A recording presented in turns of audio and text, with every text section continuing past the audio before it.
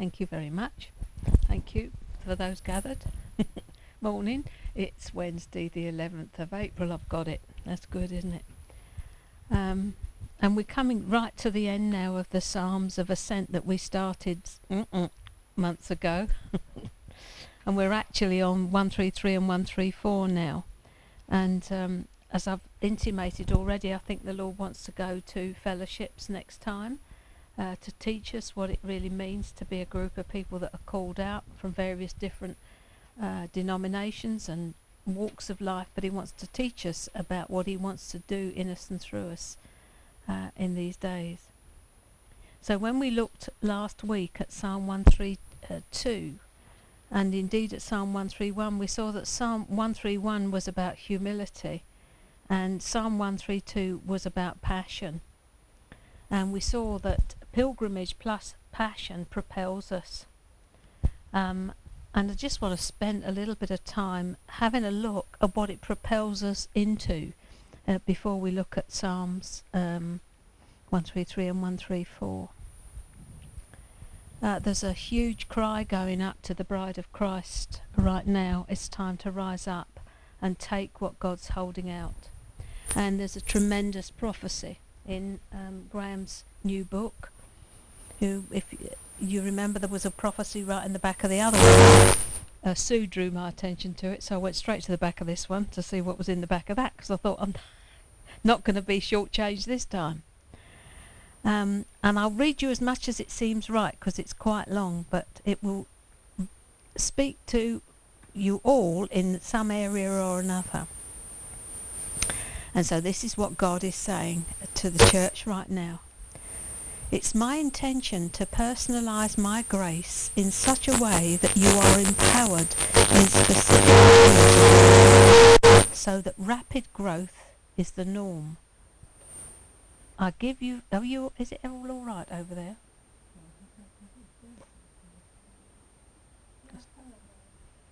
I give you favor so that you may know that you have special consideration for my intentional desire to take place even in the ordinary things of life. I am indulging myself so that you will become highly confident towards me. Look at me, look at me, look at me. I have given you permission to dream and to make requests for specific issues, problems, situations and circumstances. Favour is now being actively promoted by the Holy Spirit and equally contested by the enemy. Favour is permission to ask, seek, knock, in the sure and certain knowledge that God will say yes. Your life, therefore, is about getting to yes.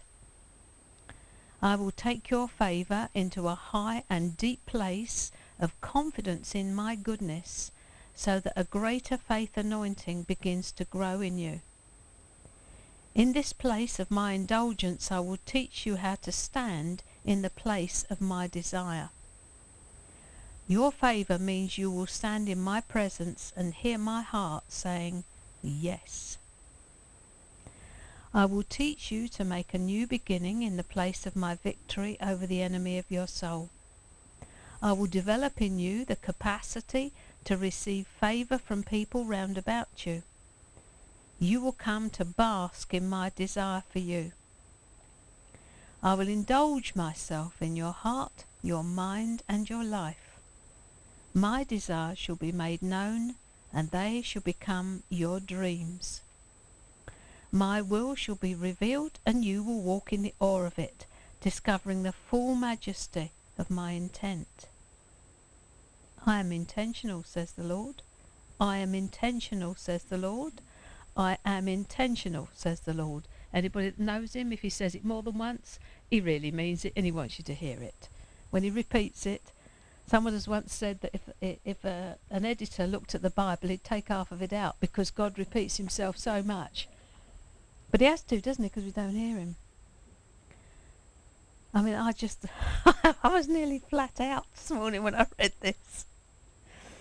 My intentionality will become your identity, and you will walk as Jesus walked, in the full knowledge and permission of the Father. My indulgence creates a new identity in you and draws you out to a more powerful inheritance than you can possibly imagine. Those of you who know me know I'm looking at inheritance right now. I'm looking at kingdom. I'm looking at inheritance. I want to know what these things mean. I think that the enemy has had these things locked up in little boxes, and we haven't been able to find out what it means to be part of the kingdom. Church we hear plenty about. Kingdom we hear nothing about. And inheritance, what's that? So I want to find out. In this place of my, and when I find out, I shall spew it out to anybody who listen. In this place of my indulgent affection, I will teach you the pleasurable discipline of working hand in hand with the Holy Spirit. You will know who you are in me, for I shall declare and proclaim your identity joyfully. Your faith will come to a new dynamic level of anointing to receive. I will push you into a deep place of receiving. I will joyfully position you in my manifest presence, so that you will begin to occupy the territory of my heart and affection for you. Come, rest in my desire for you. Accept my benevolence. Depend on my desire to see you blessed. The time of poverty is over. The place of fainting is behind you. Now you will see provision beyond imagining. Now you will see the goodness of the Lord in the land of the living. Stand in this place. Recognize the place of your dreaming is also the place of your permission, because I am indulging myself. Adversity will come to unseat you from wild favour. Warfare will contend with your promise. Neither will be able to remove you from the place of my continuous indulgence. In other words, expect trouble, girls, because it will come. But if you stand, he will cause you to stand. So what a promise. Come rest in my favour. Do not delay. I bestow upon you a newness of life and a spirit of wisdom and revelation, that you would walk in agreement with me. It's an affair of the heart, so you must think from the heart, not the head. Do not be headstrong, but heartfelt. Lead from the heart, and you will see the way, the provision and the indulgence. I'm reading all of this, can't leave any of it out. Behold, I mark the territory of your life with the claim pegs of victory. Each peg represents a desire of mine for you to enjoy. Learn to live by my focus and my permissions. I say yes and amen to you. I say yes and amen to you. I say yes and amen to you. I say yes and amen to you. You are a new creation, living in a high place of my approval and my consent. My indulgence is my gift to my beloved. You are my great love, and I will deny you nothing that my great heart would willingly bestow. Rise up, my love, and see yourself as my beloved. You are the one. You are the one. You are the one. I have set my heart on you. There is no rejection, only inclusion. Expect favour. Expect my desire to be powerfully realized. I will take your breath away. You will be astonished. You will marvel and be amazed. Expect favour. Be upgraded. Change your current mindset. Learn a new language. Be trained to receive fullness. Measure no longer exists for you. Limitation has been cast aside.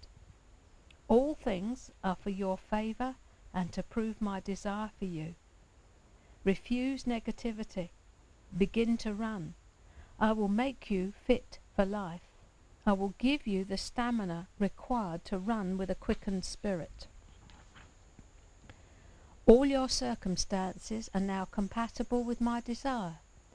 All situations are in agreement with my indulgence. So ask and you will receive. You are deeply, deeply loved and acceptable to me. My heart is full towards you. Now you must take me at my word. My indulgence is knocking at the door of your heart.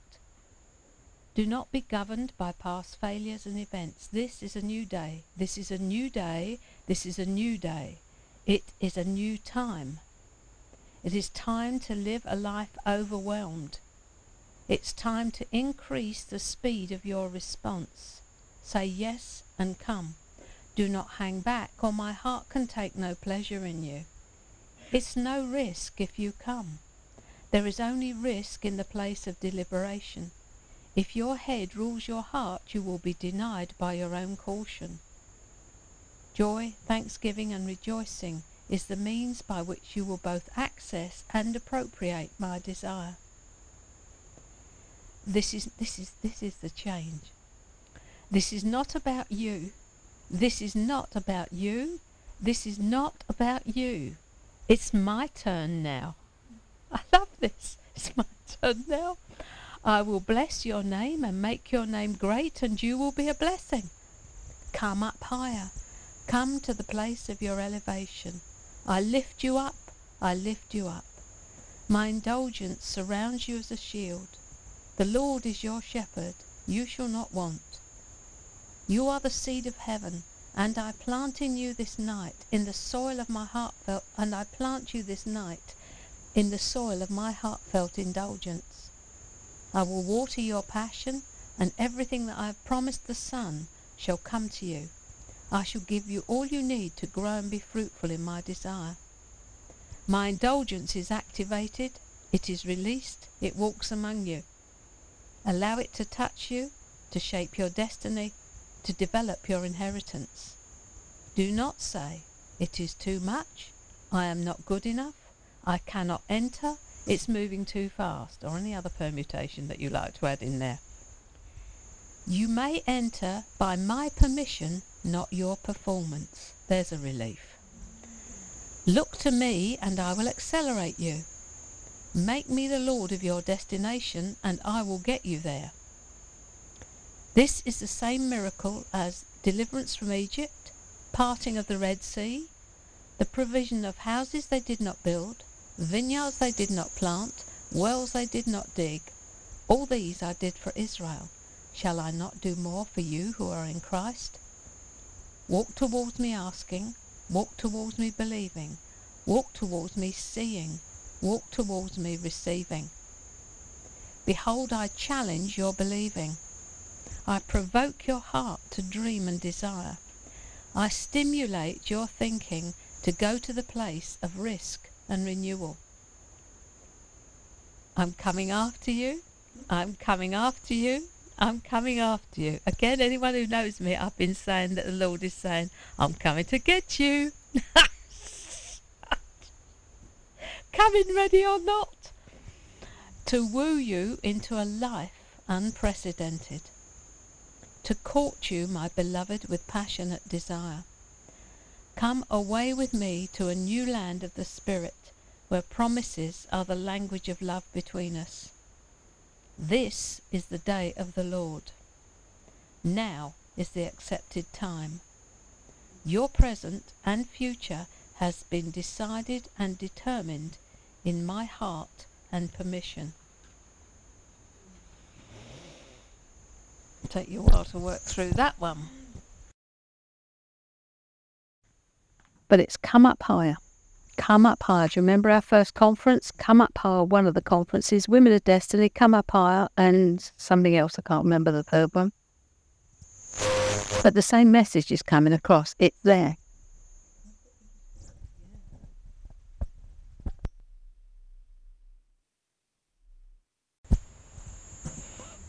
Okay. Oh, lovely. Off we go then. I mean, that takes some taking in, really, and as I say, I only looked at it first thing this morning, but it really lines right up with what we're looking at, that passion and pilgrimage propel us, and God's propelling us into a different place in Him. On a different note, when I was away down with Ruth Travis down in Torquay some months ago, I picked up this book called Waking the Dead. Have you read it?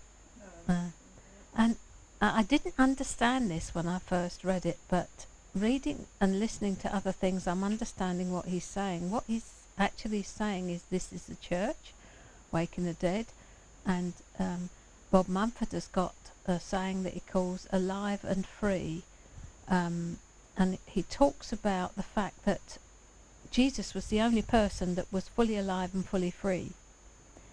And lining that up with what this man is saying, I now understand what he was saying.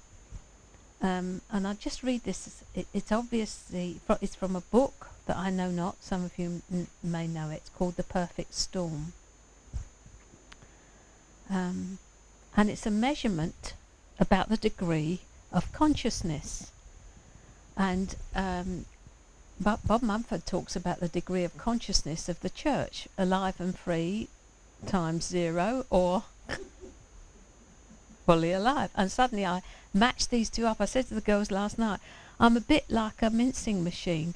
I take in big chunks of stuff from all sorts of different places, mince them up, and then bring them out as sausages of all sorts of different ingredients, and bits from here and bits from there, you know, but it's minced into small pieces so you can understand it. It goes through the process of me so that I can bring it into a place where I can understand it, which probably means that I can translate that into something other people can understand. So this when I first read it, did not understand at all, couldn't see the point of it, but suddenly this plopped into place. So if you put it in the context of alive and free, being completely free means that there is nothing holding you. To the extent that you have anything in your life that holds you, it is a bondage. And God wants you free. And I don't mean by that eating or fags or that sort of thing. It's relationships that can hold us. Bob Mumford spoke about the time when his son had been in a motorcycle accident. They didn't know whether he was going to live or die. But the way that God had put them through the ringer and through the straight place, stripping absolutely everything off of them, when they stood in the waiting room to see how he was, both he and his wife just worshipped. That is freedom, because our love, whether we like it or not, is eros. It is self-referential. It holds on to the thing that it wants for whatever reason.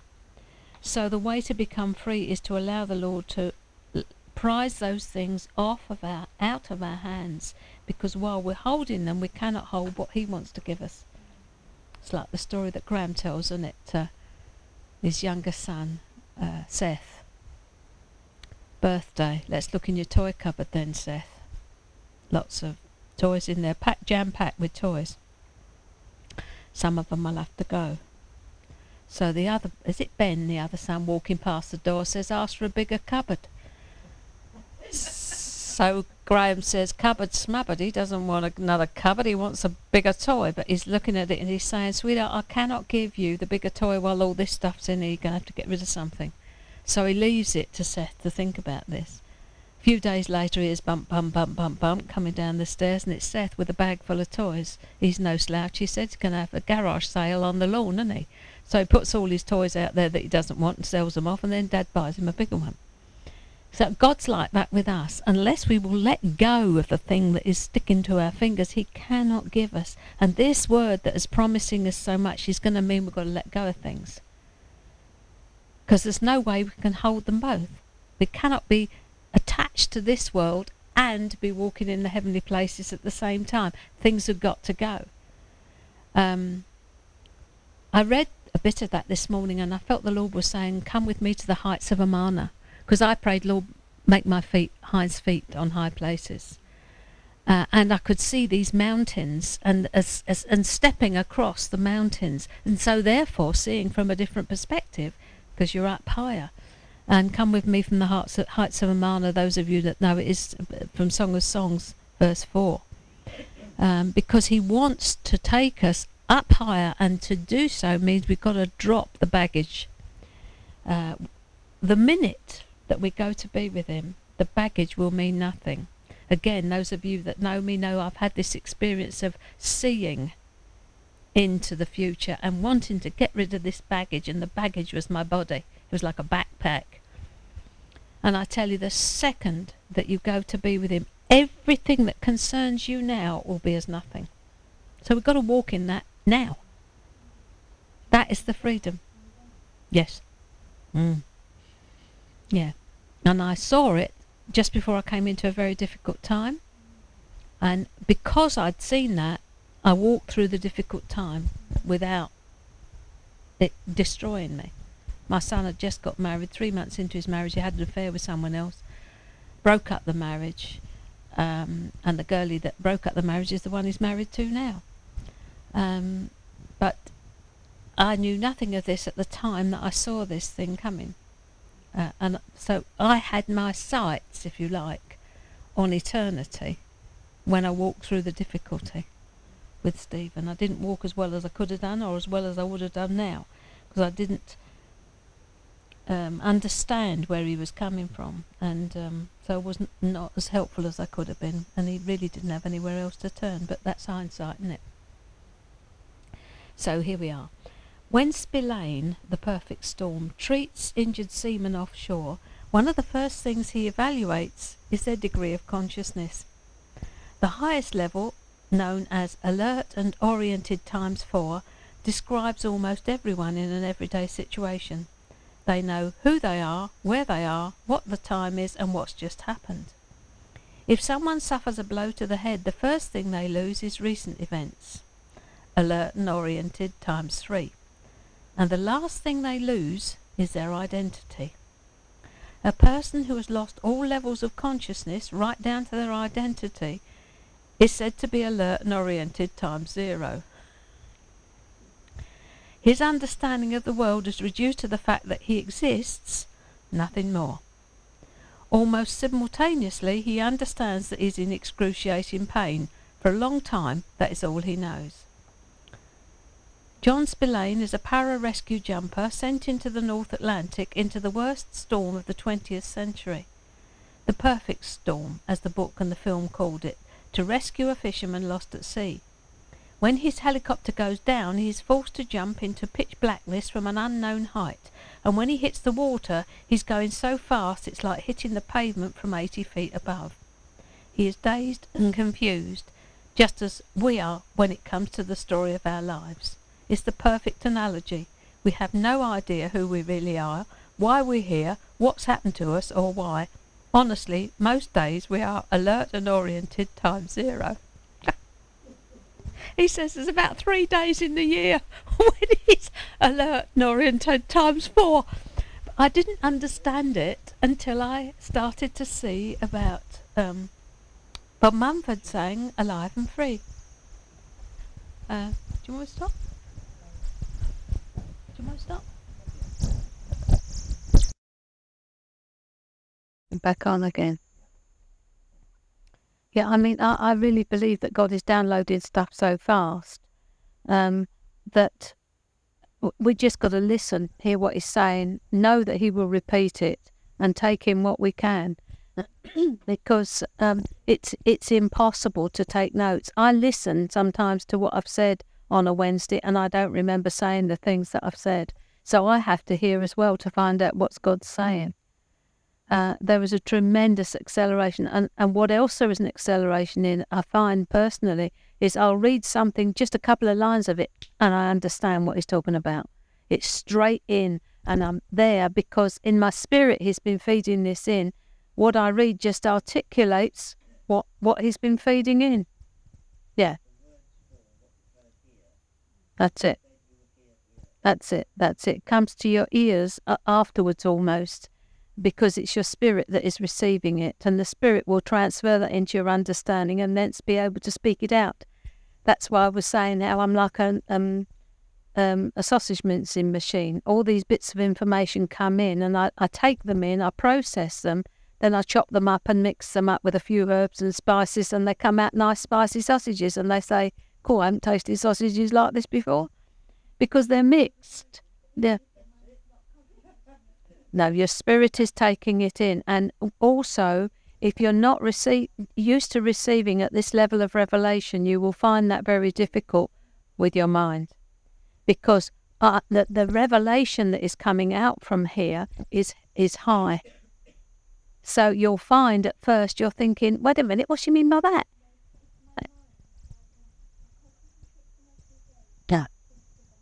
Yes. Yes. Yes. Yeah. Yeah. Something opening up, looking around. That's it. Distracted. Yeah. Yeah. That's okay. Yeah. So, okay, perhaps, so there we are. Alert and oriented times 0. I just thought that was so interesting. I want to read that book again. I don't read many books at all, except the Bible. But that one, I thought he's got something here that I'm interested in, and it's waking the dead. The church is asleep. We've been put to sleep because we've been put to sleep by the enemy, really. Sleeping Beauty. Yeah, I had a picture of that last week, Sleeping Beauty. And Jesus, I want to get the book so as I can read the story. Yeah. Jesus coming to kiss his bride awake. Sometimes I feel I want to kick her awake, but that's not very nice. Because the Lord's also been speaking to me about shepherds and what the role of shepherds are within the context, the church context. And I don't see much of shepherds because I don't go to a local church, but that which I have seen lately does not measure up to what God talks about as shepherds. It's much more rulership than it is actually shepherding. And the shepherd is meant to find places for the sheep to rest, places for them to feed, places for them to water. He's meant to protect them. And I think that sometimes what happens is we roar at the sheep and pet the wolf. And the picture that I got this morning was Satan sitting in the front row with his legs crossed, with his portrayed in the usual way, the old tail with the fork on it tucked round there and the horns, arms crossed, smiling away at the pastor as he berates the sheep. And I thought to myself, yeah. Because though I don't get to hear much, I've heard some bad treatment of sheep in the last, few weeks. They're called over the coals. They have to account for what they do, and it's not the way. It's the upside down. The shepherd is there to look after the sheep. That's the role of the fivefold ministries, is to bring them along, look after them, tend them, feed my sheep. Jesus said, not beat my sheep, feed them. I'm not criticising what has gone on so far, but what I'm saying is God's doing a new thing. He said it in that word, I'm doing something new. You haven't been here before. You're going to like this. But you can't bolt it onto what you've had already. This is a new thing. Permission granted. I'm looking forward to listening to those. I'm like salivating over a good meal, And I'm thinking, I wonder just how much of what God's been feeding into my spirit Graham is actually going to come out with. Because when I used to go to the prophetic conferences there that he held for 3 years running at Pilgrim Hall, the first one, my feet, I couldn't keep up. I just running and thinking, I don't understand. But then I got cute and said, Father, bring me up to speed so that when I go there I can understand what he's saying. And so the rest of the conferences went in because I understood where he was coming from, because I'd spent time with the Lord, I'd saturated in what he was saying and could see it. But it's one thing to have a book full of notes, it's another thing to live things. And you cannot actually teach on any of this unless you've been there and walked it and done it several times, round and round and round. You have to live what you're teaching, otherwise it's just words. It absolutely does no good at all. Yeah. So, Psalm 133 and 134. We'll have a look at. And really this leads us right into fellowship on the next series, doesn't it? Behold how good and pleasant it is for brethren to dwell together in unity. It's like the precious oil upon the head, running down on the beard of Aaron, running down on the edge of his garments. It's like the dew of Hermon, descending upon the mountains of Zion. For there the Lord commands the blessing, life forevermore. if what we're doing and what we're saying and what we're involved in isn't ministering life to us and those around us, it's ministering death. And I suggest we get out of it quick, because it's either going to minister death or life to us. And when Bob Mumford talks about life and freedom, he talks a lot about the fact that, what is being ministered to you. When you're in conversation with someone, what is it ministering to you, life or death? You soon know. Drains the daylights out of you when you're talking to someone who's ministering death to you. You're thinking someone's opened a plug in my insides and it's just pouring out. So the way to stop that is to put the blood and the cross between you and them, and then exit as soon as you can, because it's actually drawing out the spiritual life from within you. And when we're talking to each other, we're either ministering death or life. If it's not edifying you, then learn to say no nicely. Say to the person, look, excuse, I've really got to go. I mean, where I am here, it was a time that I went through where people would keep me on the phone for, you name it, just going on and on. And I learned to say, I can give you 5 minutes and I'm going to tell you. So think about what you're going to say, because you don't want to be getting to your point at the end of the 5 minutes when I say I've got to go. It was hard. But for their sakes and for mine, I had to say, that's enough. Because it's not doing them any good to let them run off at the mouth. We have to stop it.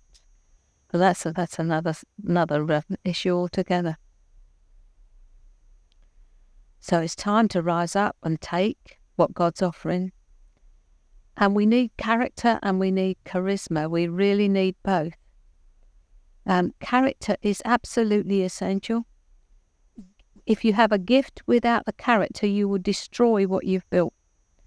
Smith Wigglesworth used to say you can destroy in 5 minutes what has taken you 5 years to build. You have to be able to rule your own spirit. This is a lesson that I've seen from Moses. At the end of the day, his problem was he couldn't rule his own spirit. He did get angry and exasperated with the sheep. And at the end of the day, it's cost him going in and seeing the promised land. But it's a process in which you walk with the Holy Spirit and you recognise that you can't go on like this. You've got to be able to, it says in Proverbs, doesn't it, someone who can't rule their own spirit is like a city with the walls broken down, because it can be easily overrun. And maybe in the charismatic church, we have gone overweighted on gifts. We're always on about what's your gift, what do you do, all this. And really it's character. And everything will flow from your relationship with the Lord. So it is absolutely imperative that you spend time with him. Doesn't have to be hours and hours and hours, but it's got to be quality time. It's got to be time where you can go into the loo, switch off and be in his presence, because it is through worship that we receive revelation.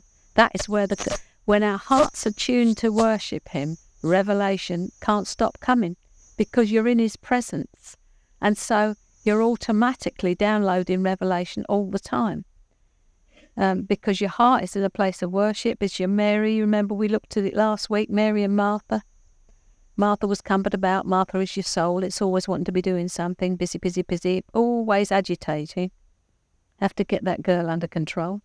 But Mary is the one who's sitting at Jesus' feet and just wanting to receive whatever it is he wants to give. We have to learn to be receptors, and that's not easy for us. We have to learn to be like this. What do you call those little things, these pink things that stick? Deenie boppers? Deenie boppers. That's it. The Lord showed me early on like a pair of those on the top of a person's head. And he said, if they're turned down like this, all they're picking up is the negativity.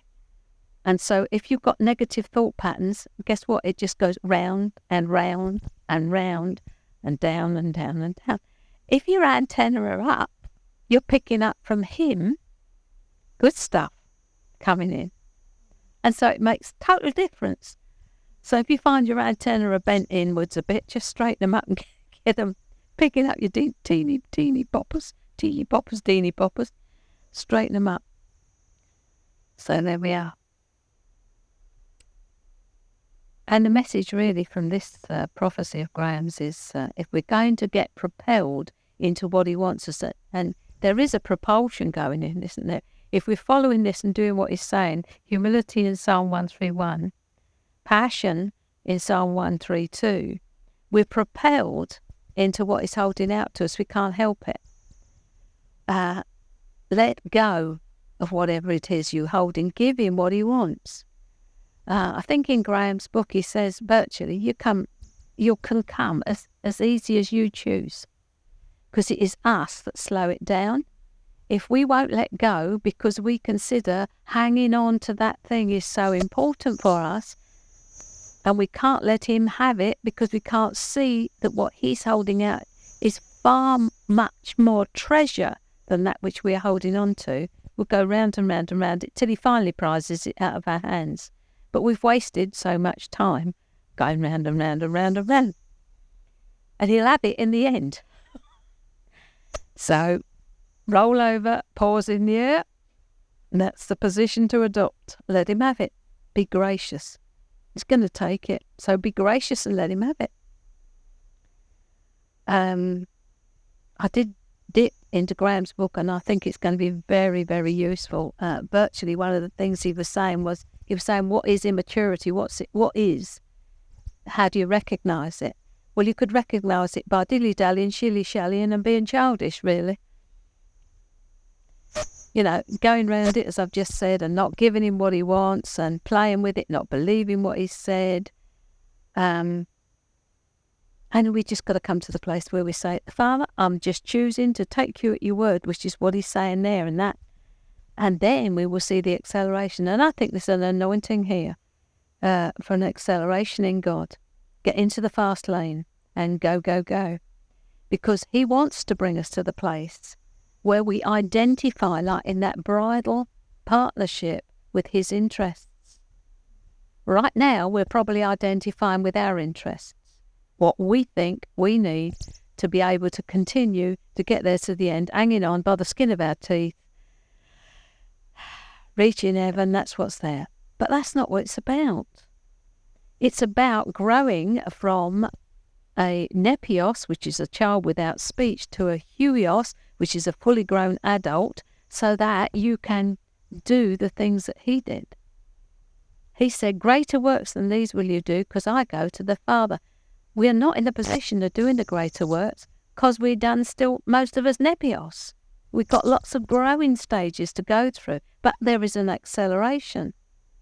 And if we are coming into bridal partnership, we identify with what is important to him.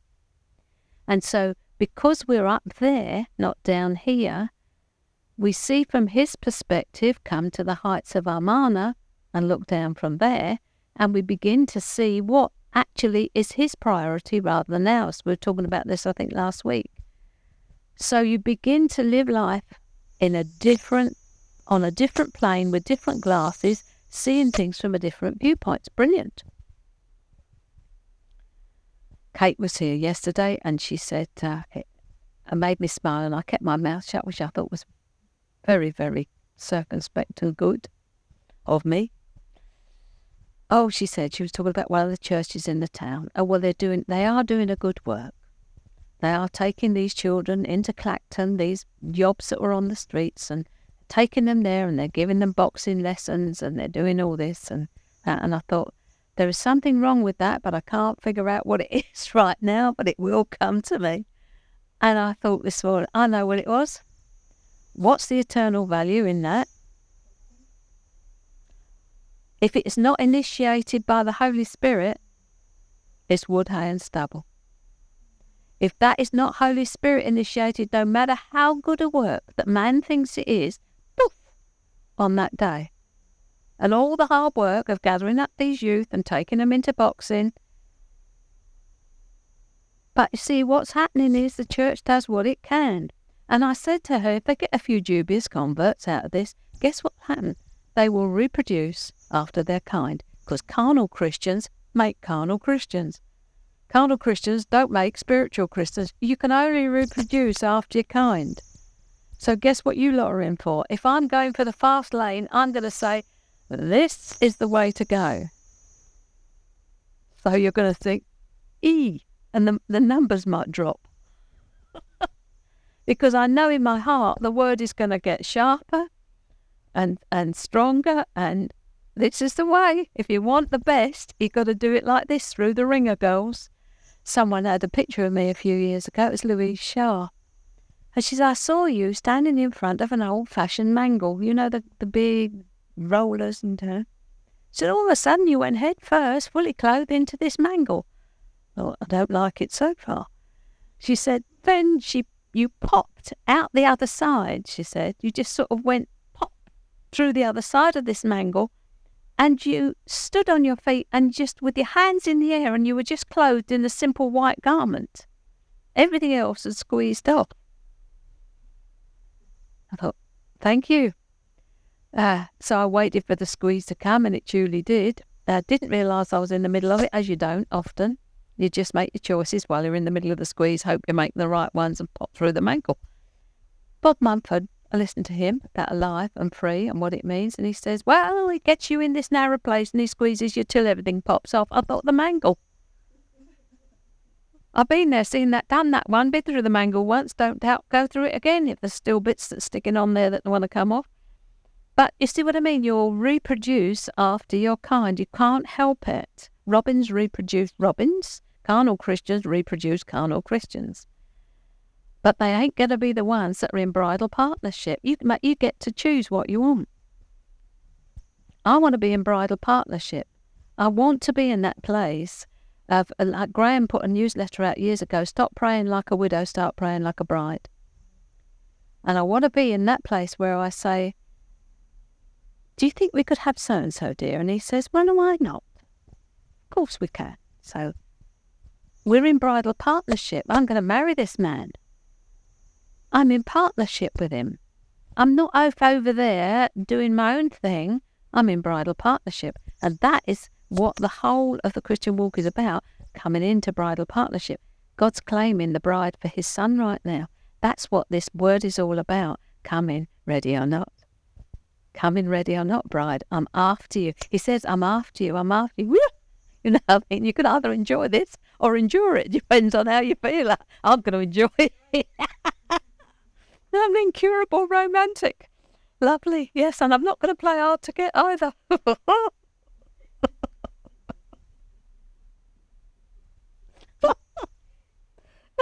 Dear, it's absolutely priceless. I mean, unless we see God's heart towards us, it's like a marriage relationship. Israel always missed it. They never saw it. They went off after other gods. They never saw it. They always thought what they could get their hands on was what they wanted, and it destroyed them. So I would just encourage you to just have a look and see if you're hanging on to something that the Lord is gently trying to prise off your fingers. So there's an opportunity for an acceleration in God to get in the fast lane.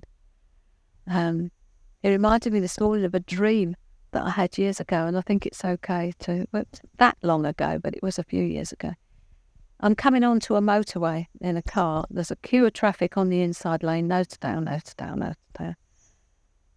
On the middle lane, there's one or two pulling out round this here. I glanced over my shoulder, I came out, I went diagonally straight behind the lot and down the fast lane and straight past the whole lot of them. Why that lane was empty, I have no idea. But I just went whoosh and straight for it on the outside. You get to choose whether you're going to be in the slow lane, the middle lane, or the fast lane. I mean, you do. You get to choose. But if you want an exciting ride, the fast lane's the place to be. You know, you just never know what God's going to do next. Graham, I can't remember what he says. He says, doesn't he? He's not safe, but he's, you know, it's like Aslan, isn't it? Yeah, he's not safe because you never know what he's going to do. He's unpredictable. You don't know what he's going to do because he holds the map up here, you know. You've heard about that one I had, didn't you? I said, Lord, can I have a look at the map? No. You keep walking. I'm going, look at the map there. No. Every time I sort of went to squeeze and have a look, the mat went close to his chest, so I couldn't see where he was going. I had no idea he was going to bring me to the place I'm coming into, or seem to be in at the moment. There we are. Anyway. So if we don't identify with his interests, we will stay a child. And as I said, there's things that he's holding out. He's issuing an invitation. Rise up, rise up, rise up, and come away. So Psalm 133 and 134. I'd ask you to flip back to Psalm 84. The most of you weren't here for when we started this series, but we started it actually in Psalm 84. I think it was Spurgeon who said that this was the Queen of Psalms. How lovely is your tabernacle, O Lord of hosts. My soul longs, yes, even faints for the courts of the Lord, and my heart and flesh cry out for the living God. But it's verse 5 that I want to look at. Blessed is the man whose strength is in you, whose heart is set on pilgrimage. And that is literally, in the literal translation, in whose hearts are highways, single highways, the King's highway, and it leads into the presence of the King himself. That is literally what it means, that when your heart is set on pilgrimage, and it has to be set on pilgrimage, you have to decide about it, you go up into the presence and power of God. We were talking about that last night, weren't we, looking at Philippians again. We go up into the presence and power of God because we can't do anything else. There is always that within us which draws us upwards, and there's always that within us which draws us earthwards. So we get to choose. Just keep in mind that we're going to spend our eternity in the heavenly places, not the earthly places. I'd like to take a break for us, Tick. Is that all right?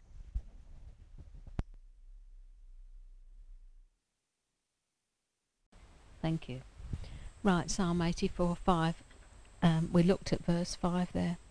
Blessed is the man whose strength is in you, and in whose heart there is a highway, literally. So highways in our hearts, and blessed are those who have highways in their hearts. If we are prepared and eager to make progress up into the presence and power of God, then what we've just been studying will help us to grow in Jesus. As I said, it matters so much that these things are actually become real in our experience and not just head knowledge and books full of information. Because God, as Graham says, delights to make it real in your experience, which means that it gets hard. Because you learn something, you think, wow, and then suddenly you're slapped into a circumstance and you cannot understand what it's all about, and he's just saying, I'm just making it real for you.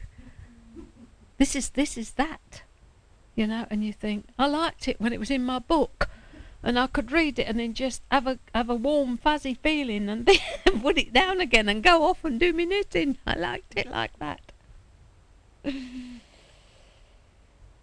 So if we're prepared and eager to make progress up into the presence and power of God, then this series of studies in the Psalms have been a study in practical lessons in maturity as we grow up in Jesus, because it matters greatly to God that we mature and become conformed to the image of his Son. So before we actually go into the last two Psalms, let's just review some of the lessons that we learnt. Psalm 120 was our starting place. Though we actually referred to Psalm 84, Psalm 120 is the first of the Psalms of Ascent. And that is the beginning place of pilgrimage, and that beginning place was to have a deep desire to be close to God. We saw from that the pilgrimage was not always an easy one. It contains hardship, but that God responds to our faithfulness. We saw that we may go through valleys of tears, but God turns them into valleys of blessing as we press on in our pilgrimage. We saw that it was necessary to make a decision to leave the edge of the Christian experience and go right into the experience and the very presence of God. There's an awful lot of Christians that come within the remit of the tabernacle, as it were, if you imagine the tabernacle in the wilderness. But they never get any further than just in the perimeter, in the court of the Gentiles. They don't, as regards the temple, they don't get any further. They certainly don't get onto the altar to offer themselves up, go through the laver of washing into the holy place, and hence into the most holy place. We're meant to be in the most holy place, but it is a journey from the outer court, and through those, we've got those stops on the way, and the laver of washing is something we have to go through all the time, and that's the Word of God. It's both a laver, it's a washing place, and it's a mirror. The laver was made from the women's mirrors. They had these bronze mirrors that were polished so they could see themselves, and those were the things that were used to make the laver, where the priests washed themselves before they went into the holy place. And when Paul says we see as in a mirror, dimly, what he was referring to was they didn't have mirrors like we have that you can see yourself clearly in. These were a dim reflection of yourself because it was a bit of polished brass or bronze. So we need all those steps and constantly washing ourselves in the water of the Word. We cannot. I've heard that Follies actually are now saying you need to get into the Word, which is very interesting, and I thought, that's fine, but are you going to show them how to do it? It's no good sending someone away and saying, get into the Word, because they won't have a clue how to unpick it. It's almost unkind, because they obviously know from the Lord that that's what needs to happen next, that the Spirit and the Word need to come together. But I can't make judgments really on that, but it's sad if that's what they're saying, is just to go, get into the Word, because you can't unless you've got someone leading you, teaching you how to. That's what God puts teachers in the body for, so that you will understand and learn how to actually unpick the Word for yourself. Because as I've said so many times before, we come at it with a Western viewpoint, and we cannot come at a Hebrew book from a Western viewpoint.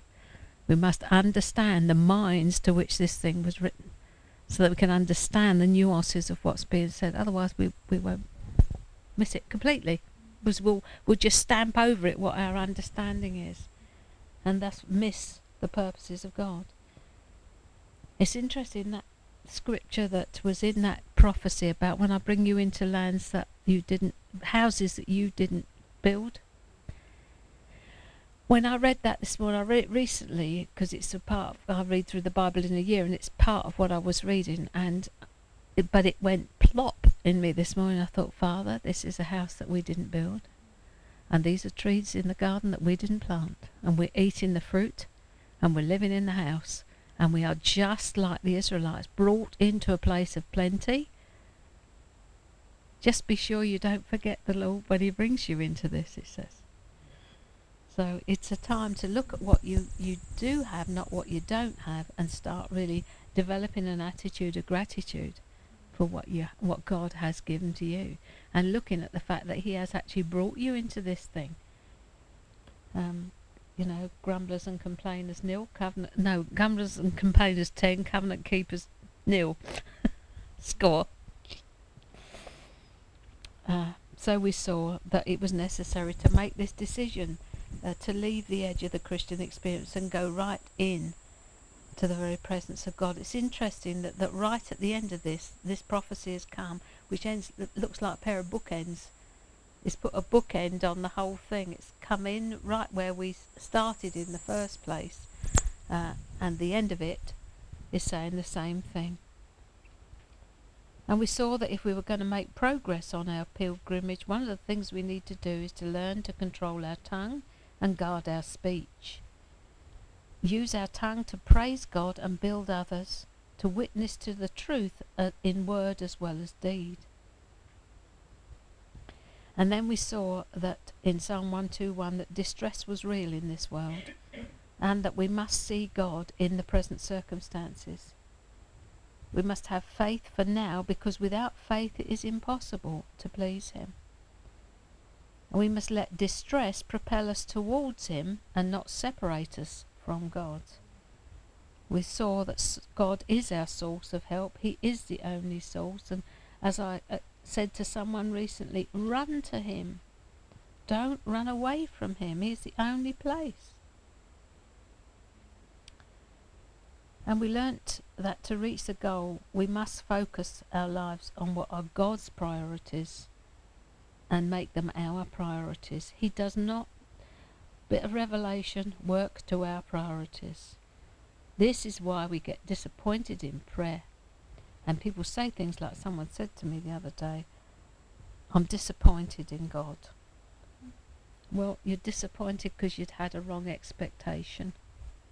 You had thought, well, if this is the case, that's got to be the case. And then it didn't turn out that way, and we are disappointed.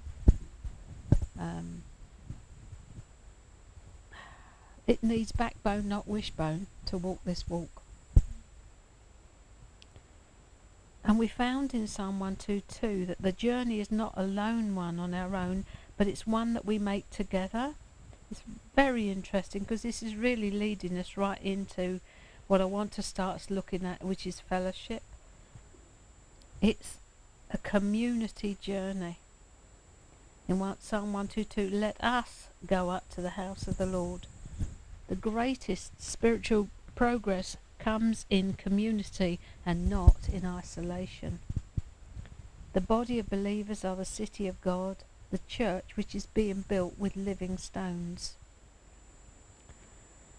Whistle stop tour we're doing here. Psalms 123 and 124. We saw that these psalms contain one of the hardest lessons of pilgrimage, that of waiting on the Lord. Mostly I think we wait for the Lord, not on him. Because in our human thinking we're waiting for him to do something. Total difference between that and waiting on him. When we wait on him, we are waiting for him to initiate something. When we're waiting for him, we're waiting for him to do something.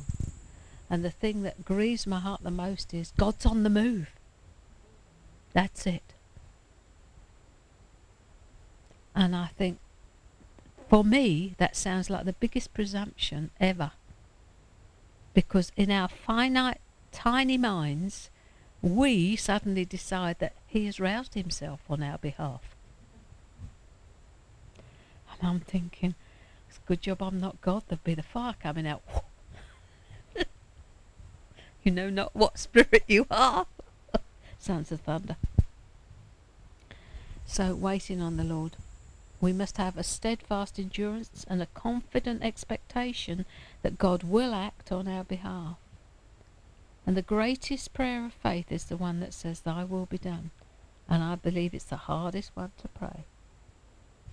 You're in there, you've got this situation, you don't know how it's going to come out, you know what you want. But at the end of the day, the place of submission is not what I want, but what you want. And that is the place of peace, because I think it's Joyce Meyer that says you can't cast your care until you are satisfied that the result and the response that God gives you is okay. Because you cast your care hoping that it'll come out the way you want. Otherwise, we very rarely cast it. But casting your care really means I cast it, and whether it comes out the way I want or the way or not doesn't matter. That is really letting go of it. Trust in him with whatever the outcome is, because you know that whatever the outcome is going to be his will, and it will be best. But up here, the answer I can see is I need this. So I'm casting my care, but the understanding is that at the end of the day I'm having that. Not casting our care at all. So we keep going back to it and praying a bit more. Because we've actually not sought him to find out what his will is in the matter in the first place. If that's what this word is talking about. This word is that Graham has put there is you wait for him, you get from him what he wants to do, you pray, and you know it's going to happen. That is the way it works. One of the most difficult times for me is when God says to me, what do you want? And I'm thinking, search me. Because you know what's best in this situation, and you know what you want to do in this situation. There are times when he just says, ask me. And I'm racking my brains then thinking, what's the best, but what's beyond the best that God actually wants to do? Because I'm wanting what he wants to do in it. But there are times when he says, what do you want? Hardest. I prayed for someone the other night over the phone, and I thought I'll go away and I'll seek the Lord and find out what he wants to do in this. And then when I was nothing, and I feel that I've prayed what he wants to do, because I can't get beyond what I asked for. It was Kathy, you know Kathy Stewart? And she's having trouble with her eyes, and apparently she's had 17 years like remission, really.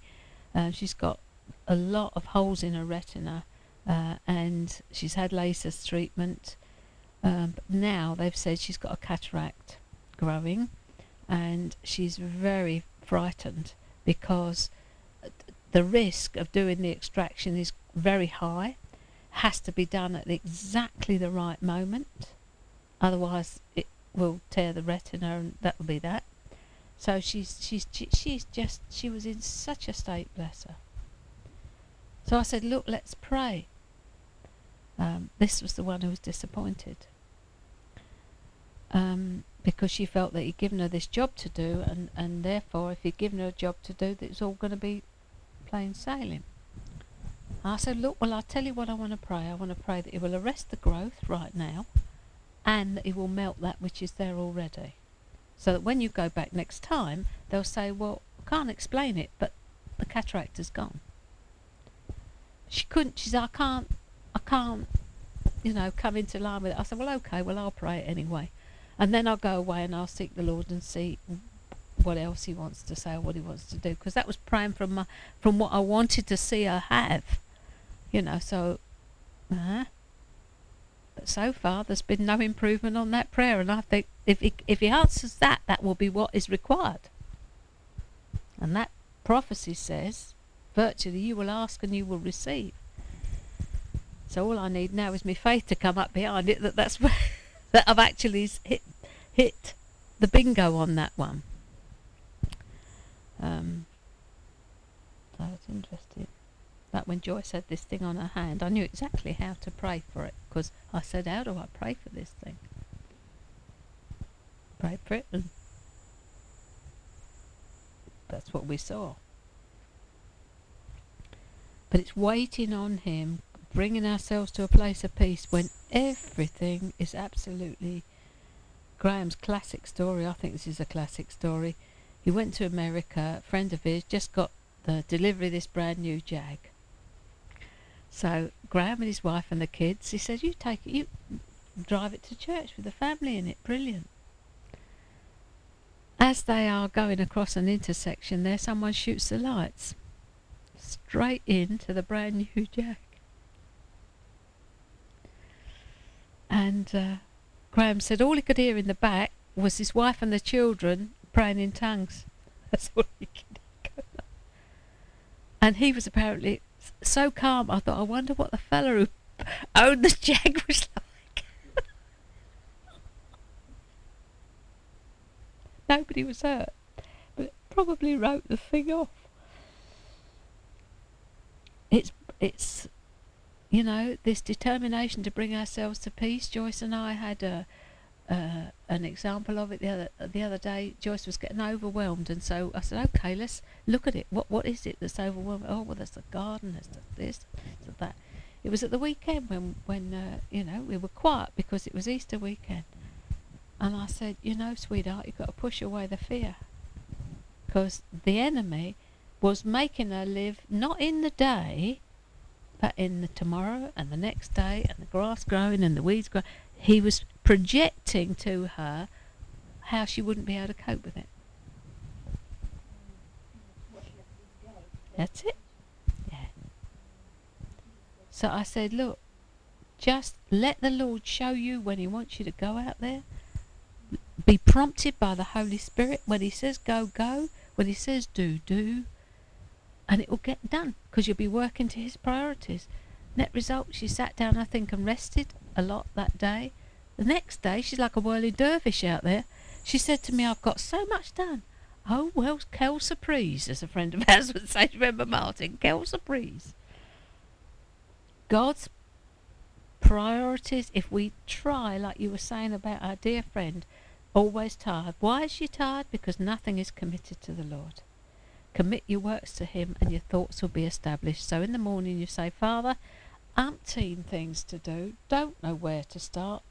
Commit my works to you, establish my thoughts. You'll find yourself going from one thing to the other. It'll get done, it'll get dealt with, and the things that do not need doing won't get done. Doesn't mean you're going to achieve everything you thought you needed to, but what it does mean is that you will work to his priorities. There'll be enough time. So when you find yourself wading through treacle, you're tired all the time, somewhere you're out of sync. So you need to start looking, okay, Father, I get the message. What am I doing that I didn't ought to be doing? What am I doing in my own strength that is absolutely exhausting me? Because he will let that happen, so that he draws attention to the fact there's an easier way of doing this thing. I mean, in the natural, the amount of studying and listening and waiting and to get out just one of the baton meetings, I wouldn't have time for. The diary's as full as it's ever been. I write keep free across something, and then someone rings up and says, I'm desperate.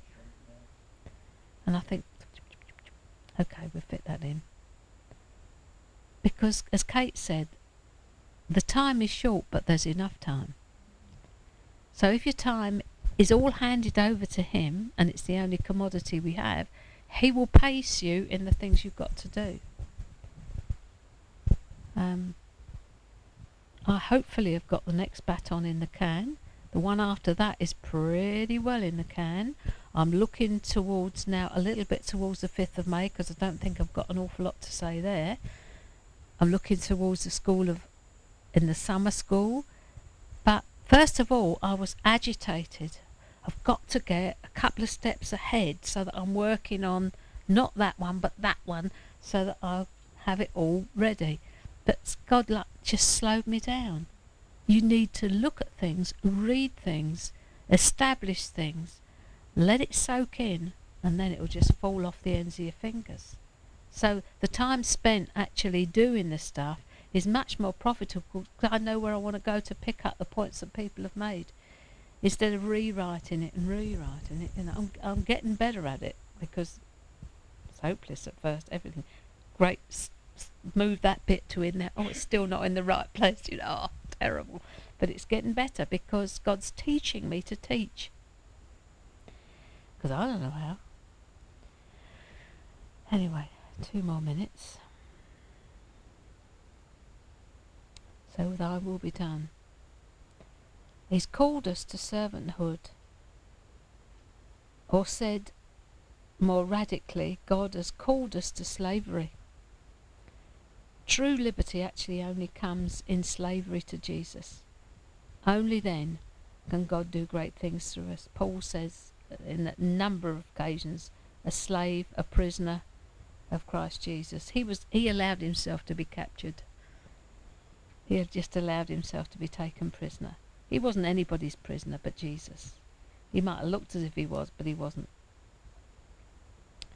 So Psalm 125, and we saw that if we're to be established in God and grow into maturity, we must learn the lesson of trusting God and having confidence in God based on who he is, based on his character, not on who we think he is, but who he is.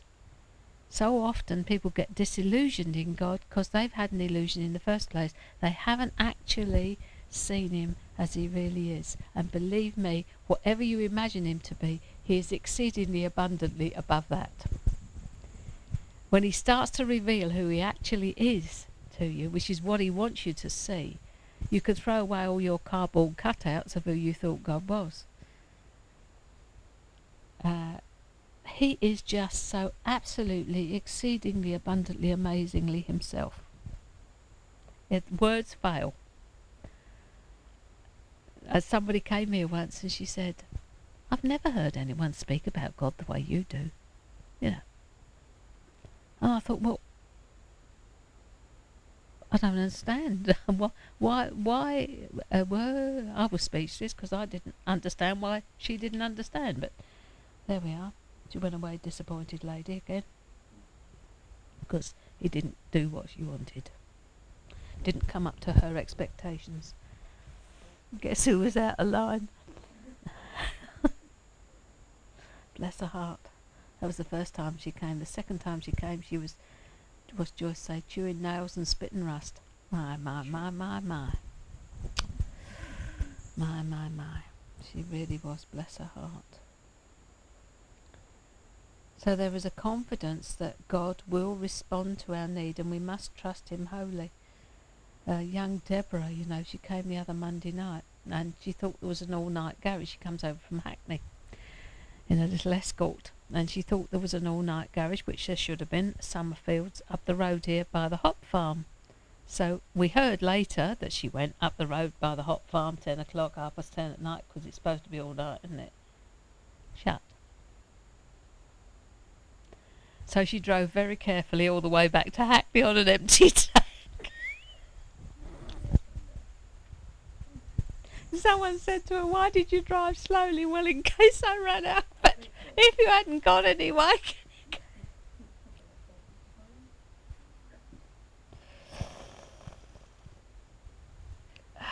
We can trust him fully because he is for us. Do you find that hard to believe? You know, I did for years. He was for everybody else. We'd gaily sing, if God be for us, who can be against us? Glory to his name. Roger Price. But yeah, but I'm looking for the small print. You know, what have I got to do to qualify for this? But now I know he's for me. But that doesn't mean that nothing untoward happens to me. It means he's still for me, even if he's allowing it. And if he's allowing it, he's allowing it for a purpose, so that's okay. Don't like it, but it's okay. And he will walk with me through it. He's on our side, and because of his character, we can trust him. So I think really it would be kind if I stopped there. So God bless you, and thank you for listening.